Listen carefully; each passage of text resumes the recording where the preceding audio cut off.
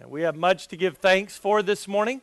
God's given us another day, and we want to use it for Him. And we have much to give thanks because this is the Lord's Day. And this is a day we can celebrate the resurrection. Obviously, we should do that every day, of course, but on Sunday we remember that of our Lord and Savior Jesus Christ, who had victory over sin and death and rose again, and gives us a reason to come together, much more than just even that we like each other or we want to see each other. These are our friends or family. This is a relationship that we have because of Jesus Christ. And I hope that you have a personal relationship with Him. If you don't, I hope that you can understand more about that and receive Christ even today. And we're looking forward to worshiping Him together in song this morning and being able to hear from His Word together this morning. And so let's bow our heads in prayer now. Let's go to the Lord and ask Him to bless our service, and we'll give Him the glory for all that's done. Father, we thank You for this day, this opportunity to come and worship You. I pray that You would use Your Word this morning to speak to our hearts. Lord, we need encouragement from You. We need to be challenged today. We need help that only comes from You. Lord, You've said in Your Word that every good gift and every perfect gift cometh down from above, from the Father of lights, with whom is no variableness, neither shadow of turning.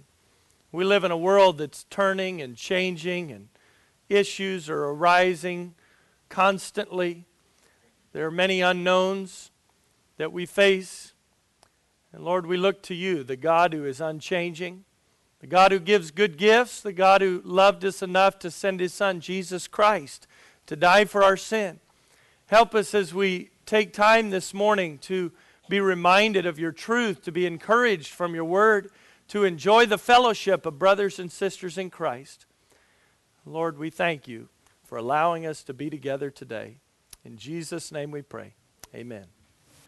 Have mercy upon me, O God, according to Thy loving kindness. According unto the multitude of Thy tender mercies, blot out my transgressions. Wash me thoroughly from mine iniquity, and cleanse me from my sin. For I acknowledge my transgressions, and my sin is ever before me.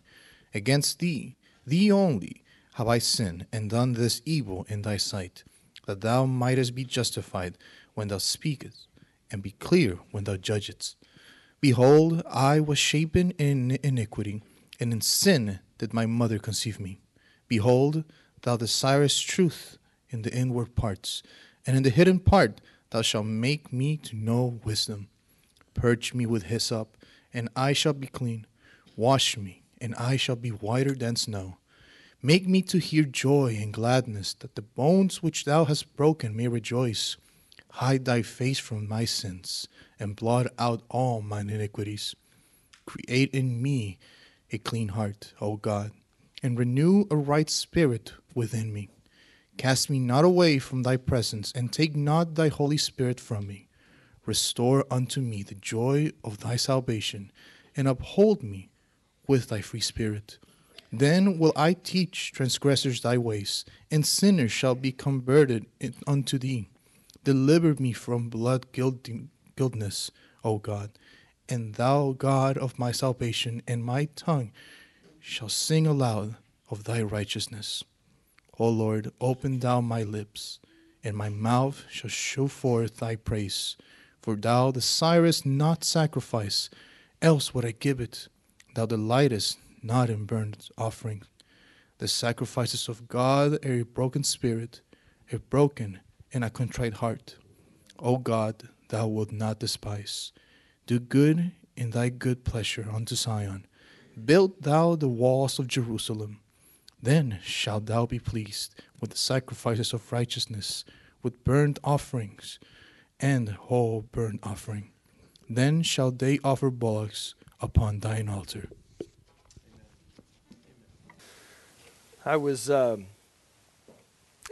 reading this week, and some of you have been reading along with us and reading through the Bible this year, and we're also reading Psalms each day. And one of the Psalms we read this week, I had Freddie read it this morning, Psalm 51. The Lord really spoke to my heart when I was reading that psalm this week, and there's lots of verses, and this isn't the message. This is the message before the message, I guess, here. But Two verses that God really just brought out in a fresh way to me were in Psalm 51. In verse 12, he says, "Restore unto me the joy of thy salvation, and uphold me with thy free spirit." I've read that verse, I've thought about that verse, I've memorized that verse, and we think about the joy of our salvation, but I never really paid attention in the context to the very next verse. Because he says, "Restore unto me the joy of my salvation." And then in the next verse, "Then will I teach transgressors thy ways, and sinners shall be converted unto thee." And I got to thinking, I wonder if maybe we don't see God at work, or see sinners coming to repentance like we want to, or see the results that maybe we'd like to see at times, or wonder why our witness is not as effective as we'd like it to be. And maybe it's because we need the joy of our salvation restored. I hope that this morning, as you've heard these songs sung of dedication to the Lord, I'd rather have Jesus than anything, singing about God's grace, grace greater than all of my sin. Boy, it gives you a lot of reason to have joy in your salvation, doesn't it? There's a lot of things in this world going on that don't give a lot of joy. A lot of fighting, a lot of bickering, a lot of fear, a lot of struggle, a lot of unknown. None of those things bring joy. But when we pause to think about what Christ did for us, there ought to be great joy in our salvation. And I believe if we have the joy in our salvation, as we should, if we really realize and understand and be reminded of what God has done for us, it gives us great ability to go and share the gospel with others and see souls come to Christ. I'm praying for souls to be saved. Been praying this week for that. I'm praying this coming week as we look forward to our special outreach, as people be out going and visiting and knocking on doors and talking to people about the Lord this week, tomorrow and Tuesday and Wednesday, Thursday. That'll be a blessing. And Saturday, as a bunch of us get together and go down here a couple of blocks away and share the gospel with boys and girls and moms and dads, some of whom have never heard about Jesus. I'm looking forward to seeing people come to Christ this week. And I believe God will do that. God loves to save souls. He sent his son Jesus Christ so that we could be saved. And I'm looking forward to what he's going to do. And I hope that today, this week, this month, this year, you will constantly go back and find the joy in your salvation so that you can share that with others. Well, we're glad to have you with us today. And I hope that the service is a help to you. If you're visiting with us today, thank you for coming and braving on a time change Sunday, no less, to be at church. And we're glad to have you with us. Several of our families are away traveling today. The Tanners are out, so we'll have Alan's going to be doing junior church this morning. So in just a minute, we'll dismiss the boys and girls out there. They're away for a wedding. And the Collards are away today, James and Angela. His grandmother passed away last week, so they left yesterday to travel up to Illinois for a funeral. So be praying for them. Michael Morris is away today. He's headed south of the border on a mission trip, so be praying for him this week, as he's going to be working with his hands to build a house. But as they do that, that's a tremendous opportunity for them to share the gospel of Jesus Christ, and they'll be doing that all week. And he'll be back, I think, by next Sunday, Lord willing. And I've asked him in a couple weeks to share a report of what God does down there. So we have a lot to be praying about, but a lot to be excited about, and a lot to rejoice about as well. And looking forward to all of those things. We'll go ahead and dismiss our boys and girls out now. They're ready to go right out this door with Alan in the back, headed to junior church. Let's take our Bibles, turn to the book of Colossians this morning. Colossians chapter 2. Hey, you ought to feel good. We're in the third month of the year, and we finally made it to the second chapter of the book. So we're making headway. We're moving along. I don't want to get bogged down, but at the same time, there's so much rich truth, and we want to take our time and not fly through it so fast that we miss the important things. Colossians chapter 2. Last Sunday, as we finished up chapter 1, we really saw Paul's mission and his heart for his mission, his desire to serve God, and his desire, as he said, to warn every man. He wanted to reach every single person that he could with the gospel. And that ought to be our desire. That ought to be our mission. That ought to be what we're about, right? God's given us the Great Commission to go into all the world and preach the gospel to every creature. Thankful this morning, one of my good friends who pastored the church that I worked at before coming here, Brandon Hudson, he and his dad and another retired pastor over in India today, right now as we speak. And they're with Billy's family, Billy's parents, and Billy's dad's a pastor over there. And I guess today for them is now almost tomorrow for us. But they are sharing the gospel there. They're training pastors there. Why? Because there are people in India that need to hear about Jesus. Why are we doing it here? Because there's people in Houston that need to hear about Jesus. I was talking with David Cripps this week as we put together all the details and things come together for their new church starting. Why are we starting a church 15 minutes from here? Because there's people 15 minutes from here that need to hear about Jesus. Why is Mike on a trip to Mexico today? Because there's people in Mexico that need to hear about Jesus. Every creature, warning every man. Which person did Jesus not die for? Right? No, he died for all. He died for all of them. And so we have a great message to share with all. And we saw Paul's mission. But in chapter 2, he really starts to get specific about his ministry. And I hope this will be a challenge to your heart this morning. I know God has already challenged me with it. What is our ministry? What does it look like? What has God called us to do? If we were to take time to go around and everybody to share what vocation they have, we have a lot of different vocations represented in this room. We have school teachers. We have,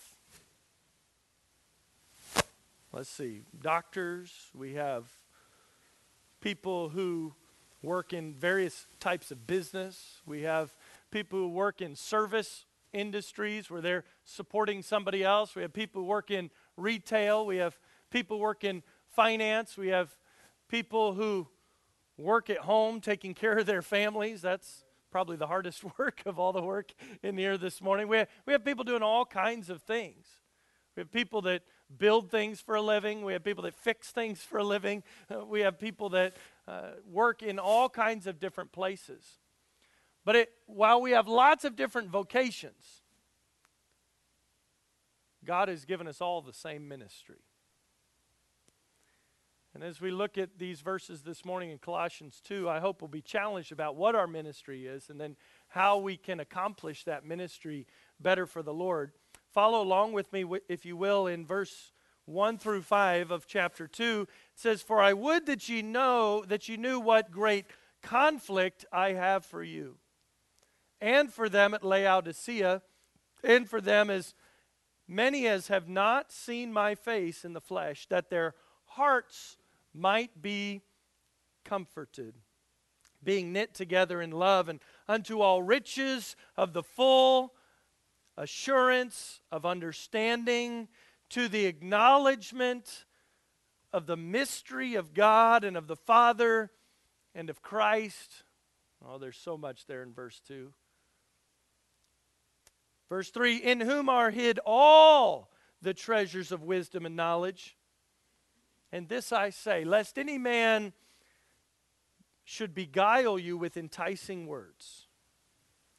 For though I be absent in the flesh, yet am I with you in the Spirit, joying and beholding your order and the steadfastness of your faith." Lord, help us this morning to understand your word and to be convicted and challenged by it, and then to be obedient to it. In Jesus' name I pray. Amen. I want to have a ministry that matters. Can you imagine living your whole life and getting done with it and saying, well, I lived my life, but I'm not sure if it mattered for anything. What did I really accomplish? What did I really do? I think everybody has a desire to have significance, to matter, to do something that counts. I want to make a difference in other people's lives. I want to have a church that matters. I want to have children that I actually had an impact on their lives, and more than just, well, I fed them and kept them clothed and, took them to the hospital when they broke bones. No, I want to have even more of an impact than that, even though those are all important things. I want to make a difference in the lives of the people around me in my neighborhood, my neighbors, the people that I come in contact with. I want my life to count. Everybody in this room has the same ministry from God. God has called all of us to be a minister. Yes, I'm the one standing up preaching today, but I should not be the only minister here. Even though sometimes we tend to think of that, like, well, he's the minister and we're just here. No, we're all ministers. God has given us all that responsibility. You can see that responsibility in the Great Commission. You can see that responsibility as Paul talked about at the end of chapter 1, this great mission that God has given us to do. But then as we have this mission, it becomes specific in our ministry of how we accomplish the mission that God has given for us to do. I want you to notice, first of all, in verse 1, that in the ministry there is a great labor, the labor of ministry here. In verse 1, Paul wants this church, the church at Colossae that he's writing to, he wants them to know about his great conflict that he has for them. This is his great struggle, his great labor on their behalf. He talks about this. He says, it's for you, that's the church at Colossae, and for them at Laodicea. This is another city. This isn't in the same place where he's writing to. This is another group of people. And for them as have not seen my face in the flesh. Paul says, I want to have a ministry to the people I've seen, the people that know me, and to the people that don't know me, the people that have never seen me. There's a great labor in the ministry. Paul, I believe, understood the far-reaching effect of ministry, of serving other people. He understood what he was doing and why he was doing it. I think it's very important that we understand the effects of what we do, that what we do matters, that it does have an effect, that it does have an impact on other people around us. When you serve God out of love by serving other people, you can have a tremendous impact and influence. And it doesn't matter what your vocation is. When you understand your ministry that God has called you to, you can have a great impact. Your ministry, your ability to minister, is not so dependent on your educational level, your economic level, the place that you live, the type of work that you do. Rather, your ministry comes out of your heart for God and your desire to serve others. And God will use anybody in his ministry, no matter what their background is, no matter where they came from, no matter what level society has placed them at, whether they are well known or not, God can use them. Notice Paul had a ministry to the people that he knew. He says, my great conflict that I have for you. Paul's writing a letter to a specific group of people. But who are some other people that Paul had a ministry to as well? Well, I'm looking at some of them. I'm one of them. You're one of them.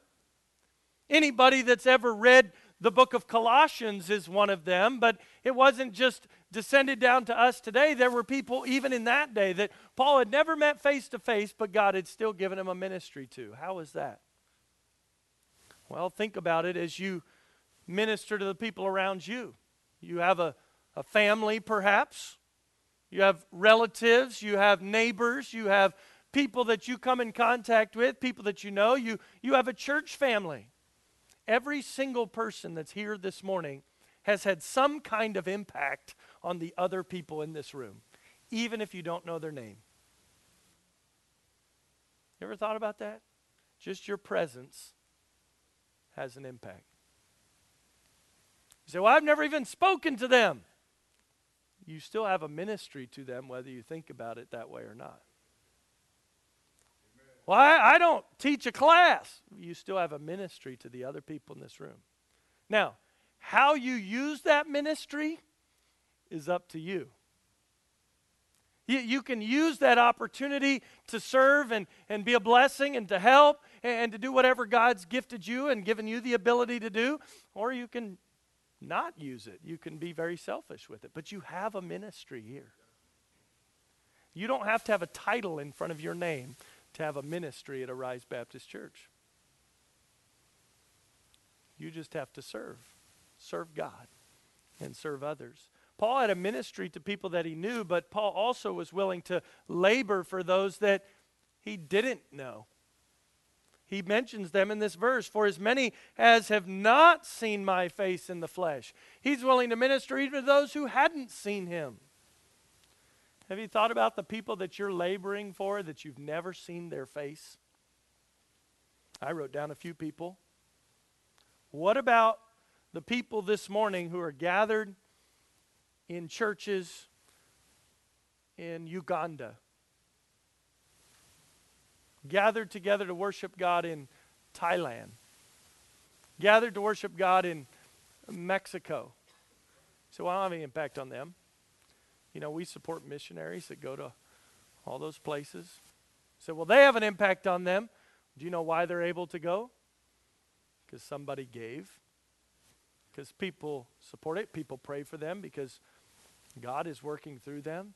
You have an impact on people that you'll never see their face until heaven someday. Isn't that a blessing? I think that's a tremendous blessing. It's, to me, that gives your life a lot more significance, doesn't it? Because sometimes you feel like, oh, my life, it's so crazy right now. All I have time for is what's right here. And that may be true. So do the best with what you have right here. But you still have an impact on people that you can't see. I think of the missionaries and their families. I think of David Cripps and his family in the new church we're starting down there. Our church is going to have an impact on people that we may never meet. And that's a good thing. That's a blessing. You know, you have a ministry to my friends. I got to go on a trip last week and share about what God was doing in our church and people that have come to the Lord and people that are growing in the Lord and people that are discipling other people. And you know what? Some of my friends, they said, wow, that's really encouraging. That's exciting. That's the best news I've heard in a long time. You know, you had a ministry to somebody that you might never meet. That's a blessing.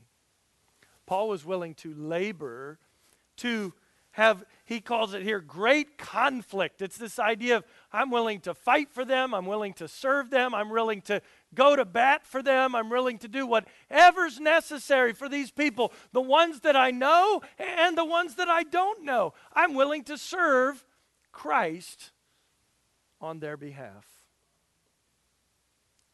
Have you ever thought about laboring for those that you don't know generationally?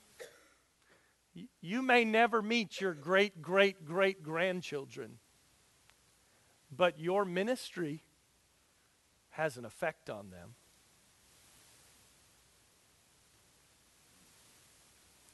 You know, when you look back up the line in your family, you may say, wow, this one was a mess, this happened. If you can look back up, now some of you are first-generation Christians, and what I mean by that is somebody told you about Christ, you got saved. If you look back up your family tree, there weren't a lot of Christians that walked with God above you in your family lineage. But some of you are second, third, maybe even fourth-generation Christians, maybe even longer. I was talking with a man a couple weeks ago. He has traced their family tree all the way back to the early 1600s, and they had godly Christian men and women in their family that they can trace all the way back to that. That's really special. But he told the story about what they were able to find, the first person in their family that came to Christ. This lady heard the gospel and trusted in Jesus. Now, Her and her husband had gone to church prior to this. They were part of a well-known church that you would even recognize this particular group of people if I were to name it to you. But in that church, she had never heard the gospel. There's a difference between going to church and trusting in Jesus as your Savior. Hope you understand that. You can go to church your whole life and still not know Jesus. You may know a lot about him, but if you've never trusted in him as your Savior, it won't do you any good. Well, she heard the gospel. Someone else told her about Jesus. She got saved. This is back in the 1600s. She said, I'm going to go to that church now. And her husband threatened her that if she were to go to that church, he would, beat her. So she decided to go anyway. And she was the first person in this family that he knew of that had come to Christ. Her ministry has an effect 400 years later. She ended up taking her children. Her husband was not a good man, had to get away from him. They ended up coming to America. This wasn't even in America, obviously. She comes to America with her family, and she works, and it's hard, and she has nothing, right? She doesn't know the language. She's just moved to this new place and goes through all the things, but generation after generation after generation goes on, and it's passed down the truth to the next generation. Did every child go on and serve God? No. Did every person that ever was connected to their family, are they still doing right? No. But there has been a faithful testimony and a witness that has come down generation by generation, and now to sit and talk to this man and hear him share his testimony. He has a testimony because of what Christ has done for him, but it's in part due to the ministry of somebody 400 years ago who said, this is important enough, I'm going to pass it down to my kids. That's a life of great impact and great importance that makes a difference. Paul, I believe we see his heart here as he talks about this great conflict for others, that he would be willing to serve even people that he didn't know. And I would challenge you, as you minister, as you serve, realize you have a great and far-reaching impact, far greater than you will ever see in your lifetime.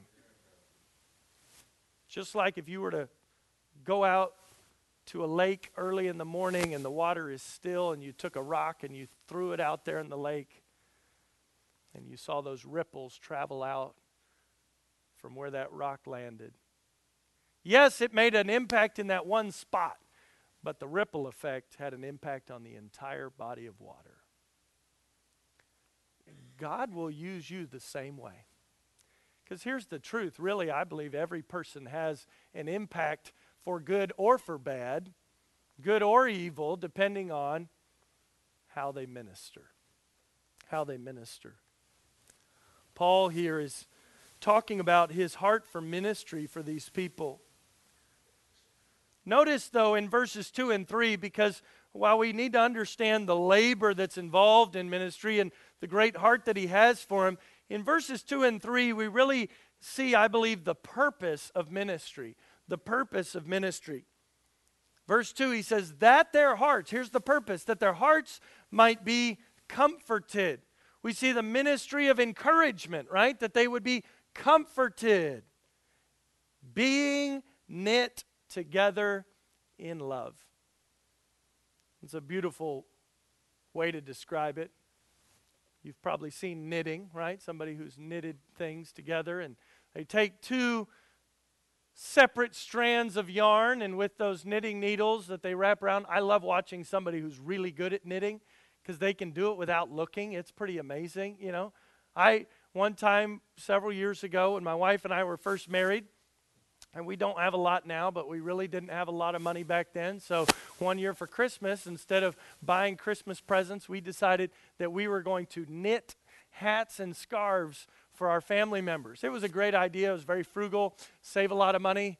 That was so much work. So every night I'd get home from work, or she'd get home from work. She was teaching school at the time, and this was before we had children, and we'd sit there and we'd knit. You'd have loved to see me doing that, wouldn't you? Except I wasn't that smooth. For me, it was more like. I learned, though, the fatter the yarn and the fatter the needles, the faster the knitting. That was my secret. So I found these knitting needles that looked about like this. And I got this yarn that was about this big around. And after, only a few rows, all of a sudden I had a scarf. It came out really fast. Now it also had big holes in it and everything else. You kind of had to wrap it around yourself 6 times to get warm. But hey, that was the beginning and ending of my knitting career. Maybe someday I'll pick it up again. But isn't it amazing that you can take 2 strands of yarn and with people more skilled than I, you can weave them together, you can knit them together, and they're put together in such a way that they really become one thing, one garment, one sweater, one hat, whatever it is. He talks about their hearts here being knit together in love. Love, I think, is the greatest binding agent has ever been and ever will be. Love is what motivated a holy God to send his Son to die for wicked sinners. That's a powerful force. Love is what causes 2 very different people to one day notice one another and begin to want to spend time together and then make lifelong commitments one to another and have children together and share a life together in marriage. Love. That's a powerful thing. It binds people together. Love is what causes a group of people from different backgrounds, even different languages and cultures, and live in different neighborhoods to come together and worship God together on a Sunday morning at a Rise. That's love that binds it together. Or it should be love. Because if you're coming for another reason, you probably won't stay. Because some people do. They come not for love, they come for a show. Well, a show won't keep you. It might get you in, but it won't keep you. Some people don't come for the show, they come to be the show. Well, eventually, people get tired of watching your show. And you may not leave, but they probably will. They'll go find somebody else's show to watch, right? That won't keep you. Some people come out of duty. Well, duty is good at times. Sometimes you just have to get up and do it, like on Time Change Sunday morning. But duty won't keep you in the long run. Love. Love is what binds us together. Why? Because it's the love of God. He says that their hearts might be comforted, being knit together in love. We see the purpose of ministry here is to encourage, right? There's an idea of encouragement, comfort. I want to comfort you this morning and encourage you this morning. We can be encouraged and united in love as we walk together to be more like Christ. 1 Corinthians 10:31 says, whether therefore ye eat or drink or whatsoever ye do, do all to the glory of God. You can be comforted this morning no matter what your situation is. There is great hope in your situation. Your house may be dirty. Your bills may be unpaid. Your work may be less than fulfilling. Your problem may seem insurmountable. Your family drama may seem unresolvable. Your pain may be indescribable. But we serve a God who is unstoppable. He is over all. He is the God of all comfort. You can take your burdens to the Lord and leave them there. Leave them at the foot of the cross. Confess your sin. Confess your hurt. Confess your pain. Confess your confusion, your problems, your inadequacy, your inability. He is a God of comfort. As Paul writes this letter under the inspiration of the Holy Spirit, he says that their hearts might be comforted. Whatever burden you're carrying this morning, I want you to know there's comfort with the Lord. Doesn't mean the burden goes away, but He's there to bear our burdens for us. So that's why He wants us to give our burdens to Him. So it doesn't go away, but He carries it for us if we'll give it to Him. Too many times we come and we say, okay, God, here's my burden. I just want to tell you about it.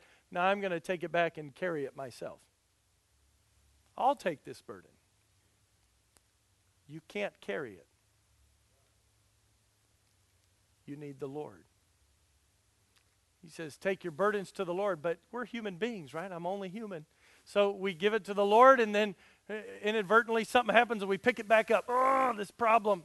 I think, oh, God, I confess, I'm feeling good. Everything was great. And we go home and we see that pile of mail sitting there and go, oh, I know what's in that pile. I got to deal with that. And we pick that burden right back up. And so we got to take it and give it back to the Lord. Say, God, you're going to have to help me deal with this. I need to deal with it. It's my responsibility. I need to take care of this situation. But God, you're going to have to intervene. Help me not to be worried and upset and frustrated that affects the joy of my salvation, which is why I can't tell anybody else about the Lord, because I have no joy. Lord, help me to have the joy of my salvation, and I'm going to trust you with this. Or we give our burden to the Lord. God, I'm sick. I don't know what to do about my health, and we feel good for a moment, and then we go home and we wake up the next morning. Oh, I can't get out of bed, or oh, this is awful, or oh, this pain, or we go to the doctor and we get a bad diagnosis, and what am I going to do with this? And we got to go right back to the Lord again and find comfort in Him. We're like most of us today, you know, we come to church, it's God's good, we're excited, let's go. And we go home and we open up our phone or we turn the TV on. Bad, awful, world is ending, you know. There are a lot of bad, awful things. But understand when you're watching TV, they really want you to watch TV so that they can sell more commercials, okay? At the end of the day, it is a business.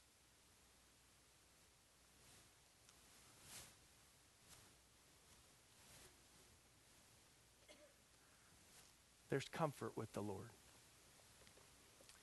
Encourage your hearts. Jesus can take all those burdens away. Why? Because we're complete in Him.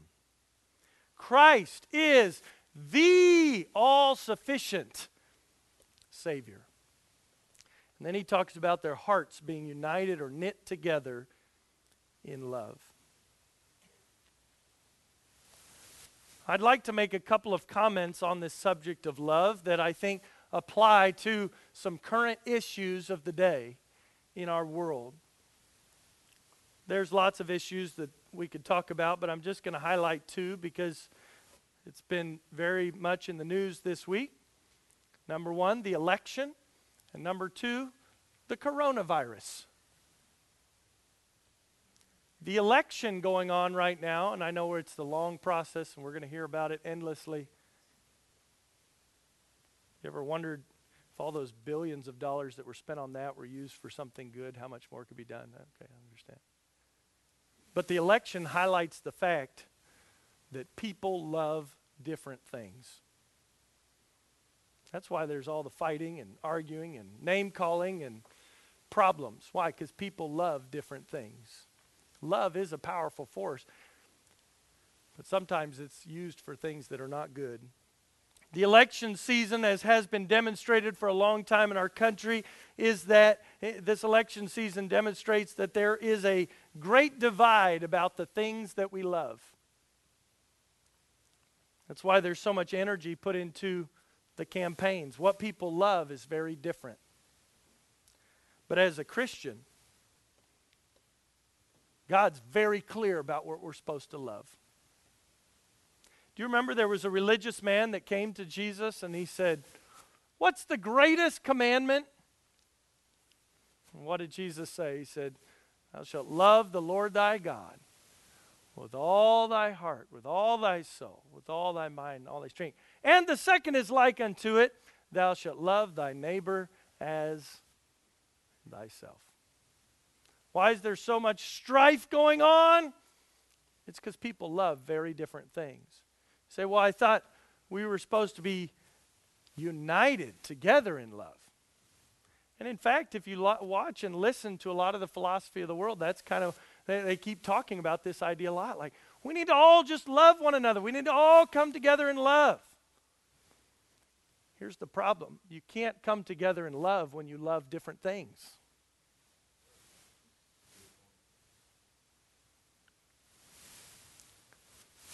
Well, this person doesn't take interest in my issue, the thing that matters to me. We all have different things that we love. That's why we don't love each other. That's why people are fighting. That's why people are upset. That's why people call names. It's not because we don't love, it's because we love different things. So as a Christian, here's the thing we have to understand from the Word of God. There's only one thing or one person that we can love that can bring us together. And it's the Lord. And we love Him because He first loved us. You're never going to get everybody to agree on everything.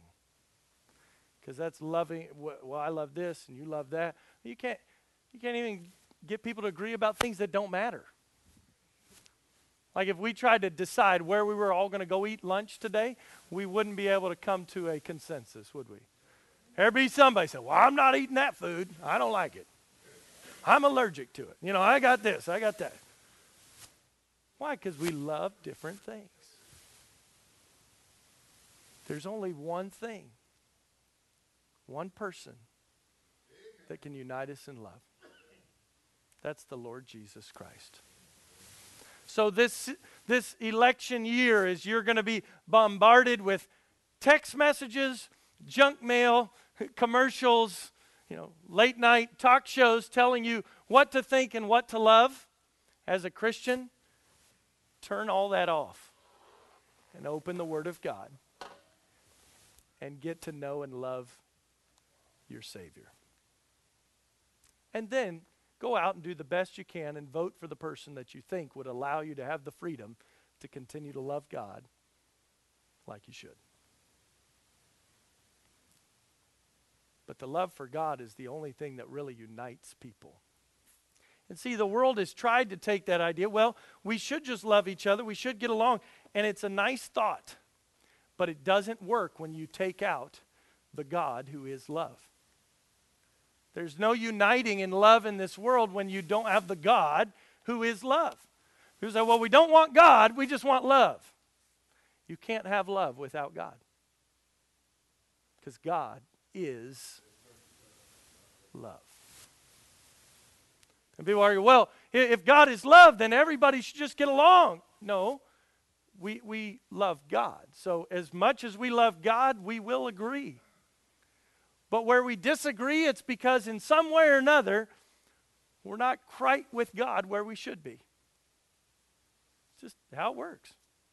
The closer you get to God, the closer you get to other people who are getting close to God.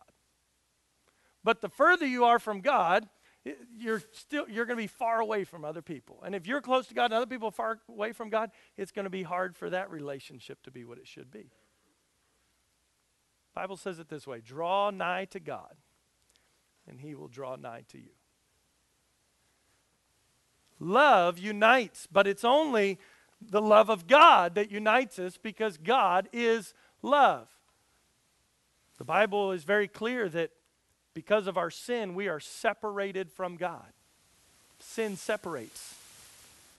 Love sent Jesus to die for our sins so that we could be forgiven of our sins, so we could be united with God, so we could have fellowship with God. If you've never trusted Christ as your Savior, you are God's enemy. There's no close relationship there, but there can be because of what Jesus has done on your behalf. If you're trying to find someone else to agree with during election time, The place of agreement is found around the Lord Jesus Christ and in love for him. A lot more could be said about that. But as a Christian, I would just remind you, make sure you love God and his word more than anything or anyone else. And then second, this coronavirus. The word I think of when I think of that right now is fear. Now, if you read your Bible, you know the Bible says that perfect love casts out fear. Now, is it a real thing? Is it a real problem out there? Yes, it is. Are people getting sick? Yes. Do we need to exercise caution? Yes. Do we need to take care of ourselves and be good stewards? Yes. All of those things, yes. But we can't let fear control us. We need to instead be united in our hearts together in love. So don't be afraid, but be wise. Be wise. Use the wisdom God has given you. Don't be afraid. Love God and trust him.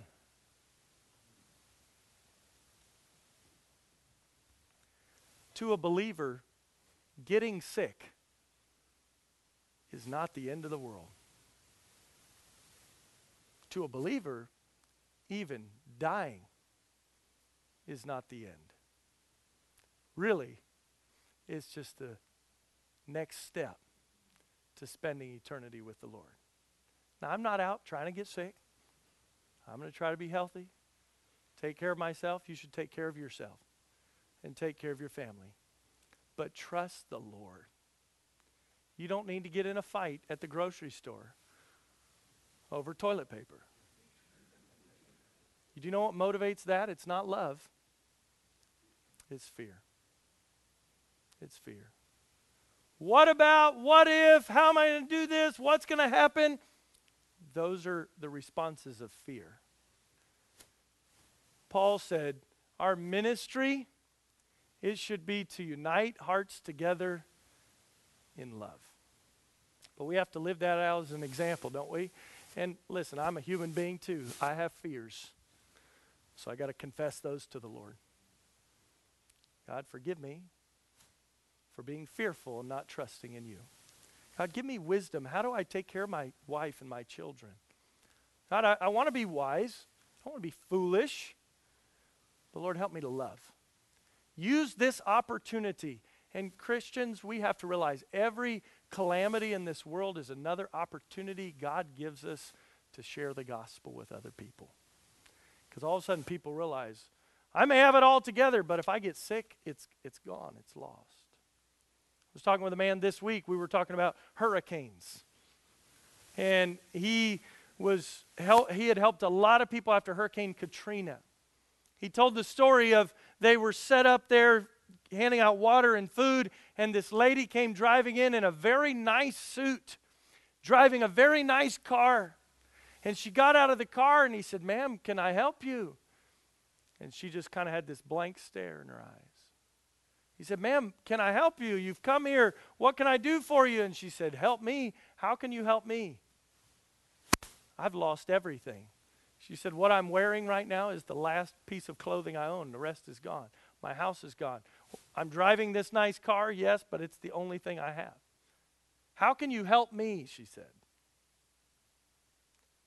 God will allow things in people's lives sometimes to get them to the place where they realize they can't help themselves anymore, and only God can help them. So when there's struggle and calamity and pain and suffering and sickness and disease, even death, we don't rejoice in those things. We ought to weep with those who weep. But we still ought to look for an opportunity to say, yes, this world is a bad place. Yes, there is sin, there's sickness, there's death, there's a lot of bad things. But those are all, as the Bible teaches us, as a result of the curse. And I can tell you about a God who is love, who has an answer to all those problems. Just as I was thinking and reading this, I thought that to me that those two ideas that are big in the news right now, apply very well from this passage of Scripture. What you love will determine what you do.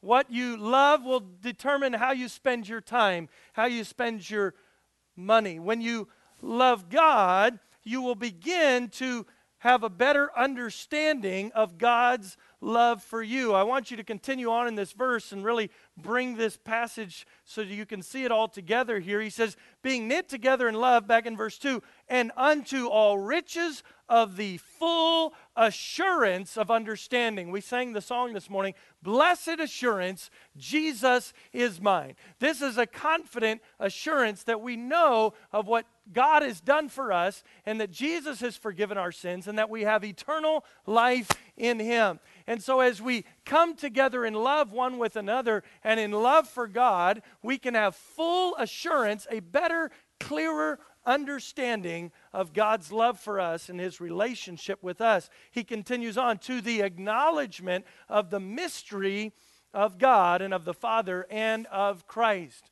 Our yellow banner over here talks about growing our knowledge of God. That's part of walking worthy as we grow in our knowledge of God. You see this in the back half of verse 2 here. He talks about the full assurance of understanding. How do we know God and know His love? We walk closer with Him each day. We confess our sin. We submit to His word in obedience. Do you know how I know and experience and enjoy the love that comes in my marriage? It's the more I spend time with her, the more I talk to her, the more I serve her, the more I look for ways to meet her needs. It's amazing. The more you love somebody, the more you get to experience their love. Now, the problem is, as human beings, sometimes that breaks down because people are sinners. But if you want to experience God's love more, walk closer with Him. Love Him more. Sometimes people want to treat God sort of like a cold swimming pool. Want to go stick their toe in and check it out for a little while. But they don't want to fully commit. If you're just dabbling your toe in the swimming pool, you're not experiencing what it's like. The way to experience God more fully is to dive in fully. I already quoted the verse once, so I'll quote it again. Draw nigh to God, and He will draw nigh to you. If you're only testing out the waters and thinking what it might be like and trying to somehow extrapolate from what your toe is feeling to what your whole body is going to feel like, you're never going to fully comprehend it. That's why people who have been walking with God a long time, they have a sense of a relationship with God that's so different than other people. Have you ever met somebody like that? And you go, how did they get there? I want what they have, but I don't, that's not where I'm at. Like, I'm trying to do what I'm supposed to do, but they just seem a lot happier and more content, and everything's figured out. It's because they've been in the pool longer.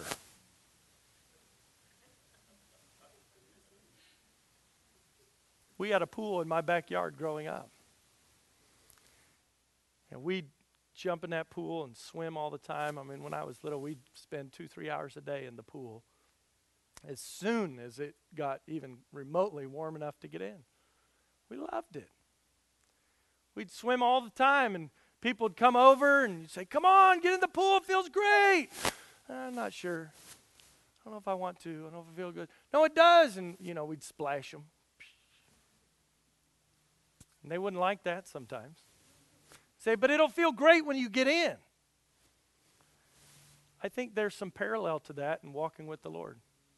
Sometimes we get so close, we're kind of dip our toe into the pool. We get close enough. Sometimes we get a little splash up on us every once in a while. We're kind of like, not sure. Boy, it feels good on that hot summer day, though, when you just get all the way in the pool. We used to do that. We'd mow the grass. take our shoes and socks off and just dive in the pool. I'm sure Mom loved cleaning all that grass out of the pool, you know. We didn't want to wait. We just want to enjoy it all. Hey, can I encourage you this morning? God's not worried about the grass clippings on you. He's not worried about your dirt. He's not worried about your mess. A lot of people are like, well, I got to take a shower. I got to get all cleaned up before I go in the pool. I understand that in your backyard to maintain the, the levels of consistency with the chemicals and all that stuff. But that's not how God is. He'll take you. He'll take you. See, there's this riches of the full assurance of understanding. If you want to be convinced of that and enjoy that, you got to jump in all the way. And the more you do, the more you walk in the Lord and walk with the Lord and enjoy the presence of God in your life, the more you feel that full assurance of understanding and enjoy the riches. And it's like you're just getting started. Shandy and I, this past week, got to spend some time with a couple that we haven't seen in 17 years. When we knew them, they were a lot closer to the ages that we are now. Now they're just really old. No, that's not true. Actually, she doesn't look like she's changed at all. He just looks really old. That's what I have to look forward to as well. The other day when I shaved my beard off, Carissa says, Daddy, look, you look like you did back when you got engaged, and there was the picture. And Mommy still looks the same, But what was special about spending time with them was hearing how God's been working in their life. It hasn't all been easy over the last 17 years or 15 years or however long it's been. But God's been good, and He's grown them, and they've learned, and they've changed. And they still had a ministry to us today, just like they had ministry years ago. They have a better understanding of the riches of the full assurance of understanding now than they did back then. And I would tell you, I have a better understanding today than I did 10 years ago, 15 years ago. It's wonderful to walk with the Lord. It's wonderful to spend time in His Word. But don't treat God like a cold swimming pool. Just jump in. And the more time you spend with Him, the better it will be. See, there's this great labor in ministry. There's this purpose of ministry. And then finally, verses 4 and 5, I want you to see the perseverance. The perseverance of ministry. This will be quick, but verse 4, he says, And this I say, lest any man should beguile you with enticing words. For though I be absent in the flesh, yet am I with you in the Spirit, joy in beholding your order and the steadfastness of your faith in Christ. Being encouraged and united in love for Christ allows us to more fully comprehend the knowledge of God so that we can live our lives with wisdom as we apply God's truth to our everyday situations. Living with God's Word to guide us is absolutely important so that we are not deceived or led astray from the truth. Notice the danger of enticing arguments.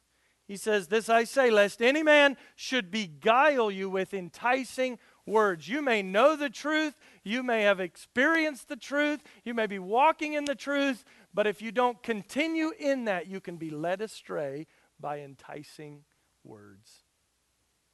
Just because words are pleasant or enticing or convincing doesn't make them true. The Bible says it this way, every word of God is true. It's pure.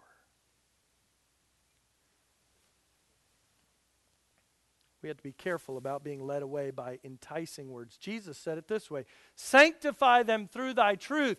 Thy word is truth. If we're going to stay strong and persevere in our ministry, we need to beware of enticing words and enticing arguments and be fully convinced of and growing in our knowledge of and committing ourselves to study the truth that is God's Word.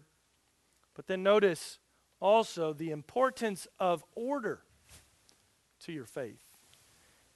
He says in verse 5, "For though I be absent in the flesh," I'm not with you right now in person, "yet I'm with you in the spirit." I'm encouraging you. I'm excited for you. I'm praying for you.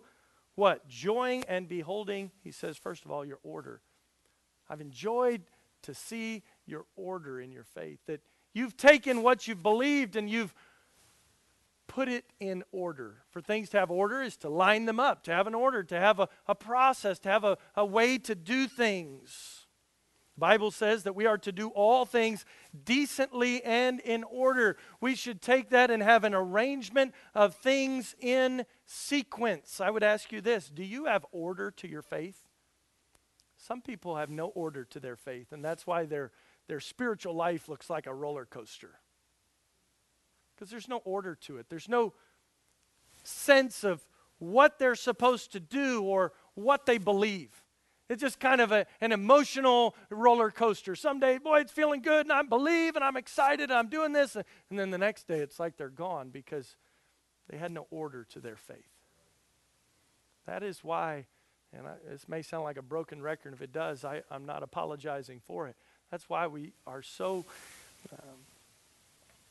focused on taking people and help them understand what they believe and why they believe it. That's why we spend all that money on those books and have people study it together. It's not because we think that you are dumb. It's not because we think that, well, they just don't know anything, so we got to start with the basics. No, we need an order. We need a good foundation to what we believe and why we believe so that we can take it and share it with somebody else too. There are a lot of people as Christians, I've read the statistics, who have never once shared their faith with somebody else. How sad. Maybe it's because they don't have the joy of their salvation. Maybe it's because they don't know how. Maybe you think, well, why do they keep having that class over and over? Brad just keeps teaching. This is the second time now. In under a year, we're teaching people how to share their faith. And we're probably going to do it again, right, Brad? I think we are.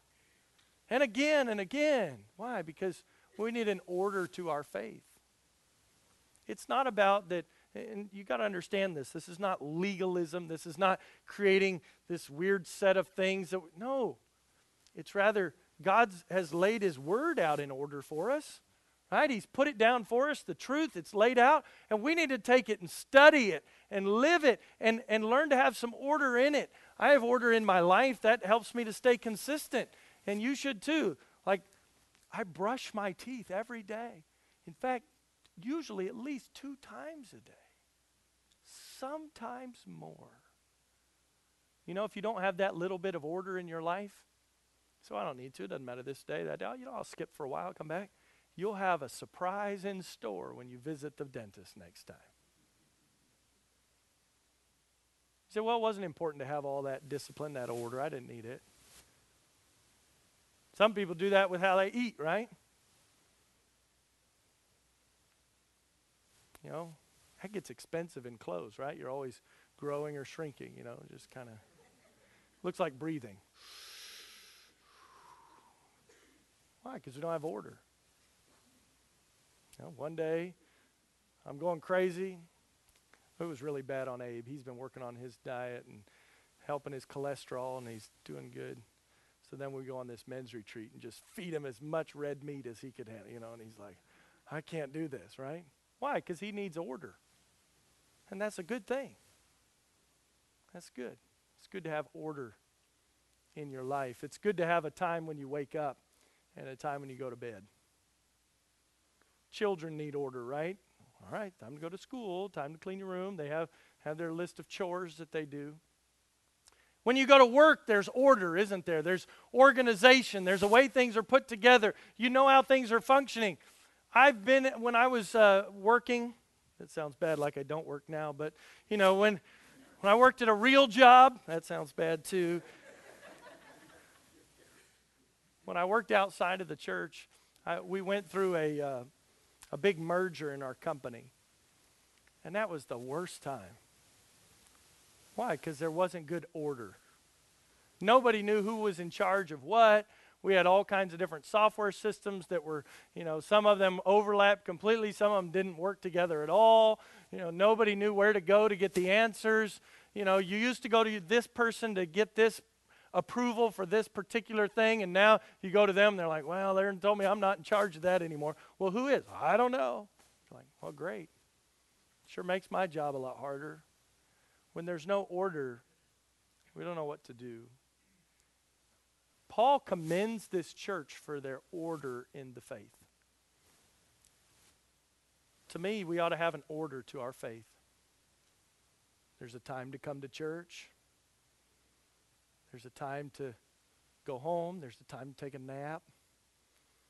There's a time to have people over to your house. There's a time to study God's Word, and there's a time to study through various topics and books of the Bible so we can understand certain areas. Why? Because God is a God of order, and we need order in our faith.